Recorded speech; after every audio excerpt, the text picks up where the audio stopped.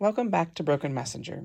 Today we're going to be looking in the book of Hebrews, chapter 3, verses 12 through 13. That'll be the main chunk of our scripture today.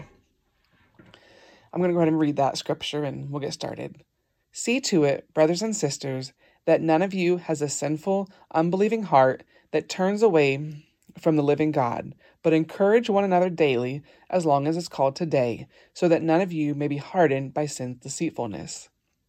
I'm sure many of us have heard the scripture, encourage one another daily, as long as it's called today. It's a pretty common scripture. But we're going to kind of look at the scripture and dispel some common beliefs among religious people, and then also just a little bit deeper dive into what that means for us. So starting from the beginning of that scripture, we can see that it is possible for believers to grow unbelieving hearts that turn them away from the living God. With the use of the words brothers and sisters as a way of addressing the people he's speaking to, we know that he's addressing believers. So for some to believe that it is impossible for a believer to lose their salvation, no matter how they think, act, and believe, it's clearly shown in Scripture that it is in fact possible. So now, before we let Satan kind of get ahead and go to the other extreme, let's look at John 10, verses 28 and 29. It says, I give them eternal life, and they shall never perish. No one will ever snatch them out of my hand. My Father who has given them to me is greater than all. No one can snatch them out of the Father's hand. I and the Father are one. So we can see that it says it's not possible to have your salvation stolen in the concept of someone taking it from you. However, in Hebrews, this is not the image of someone's salvation being stolen from them, but rather the image of someone giving up their salvation, willfully laying it down. When he's addressing the believers, he's saying, see to it, meaning you have to take action to prevent this from happening.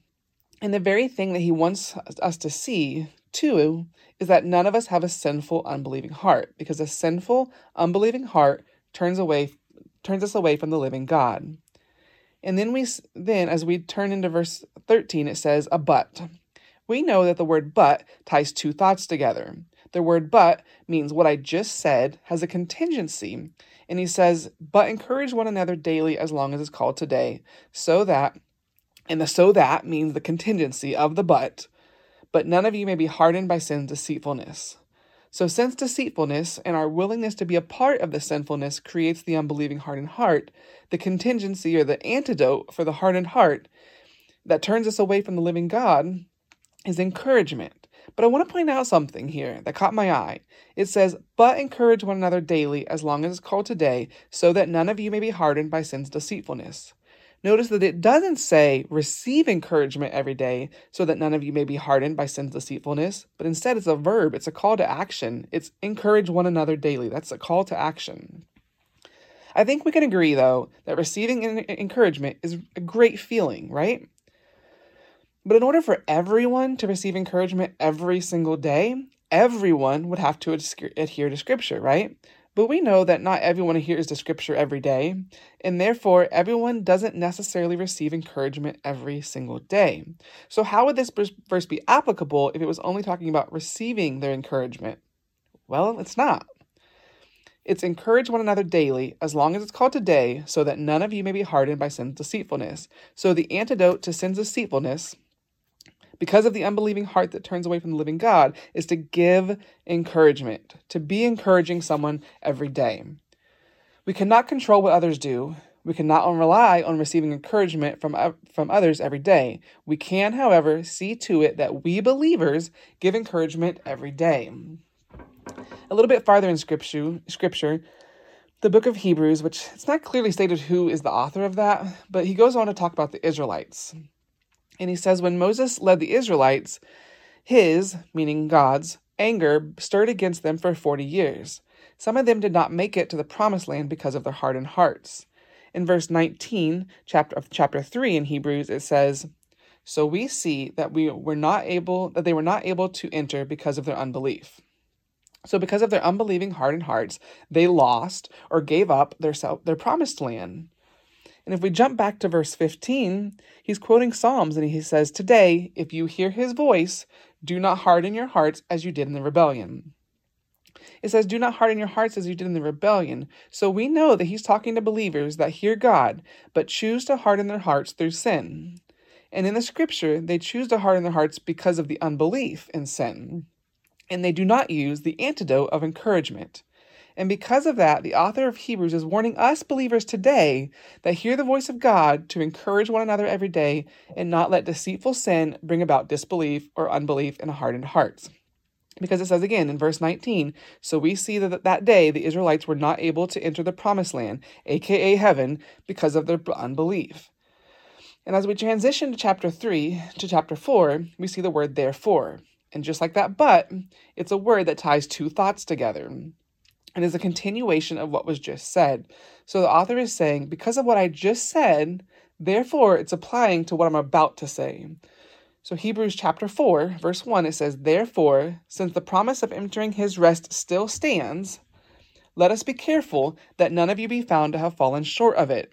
For we also have the good news proclaimed to us just as they did, but the message they heard had no value to them because they did not share the faith of those who obeyed."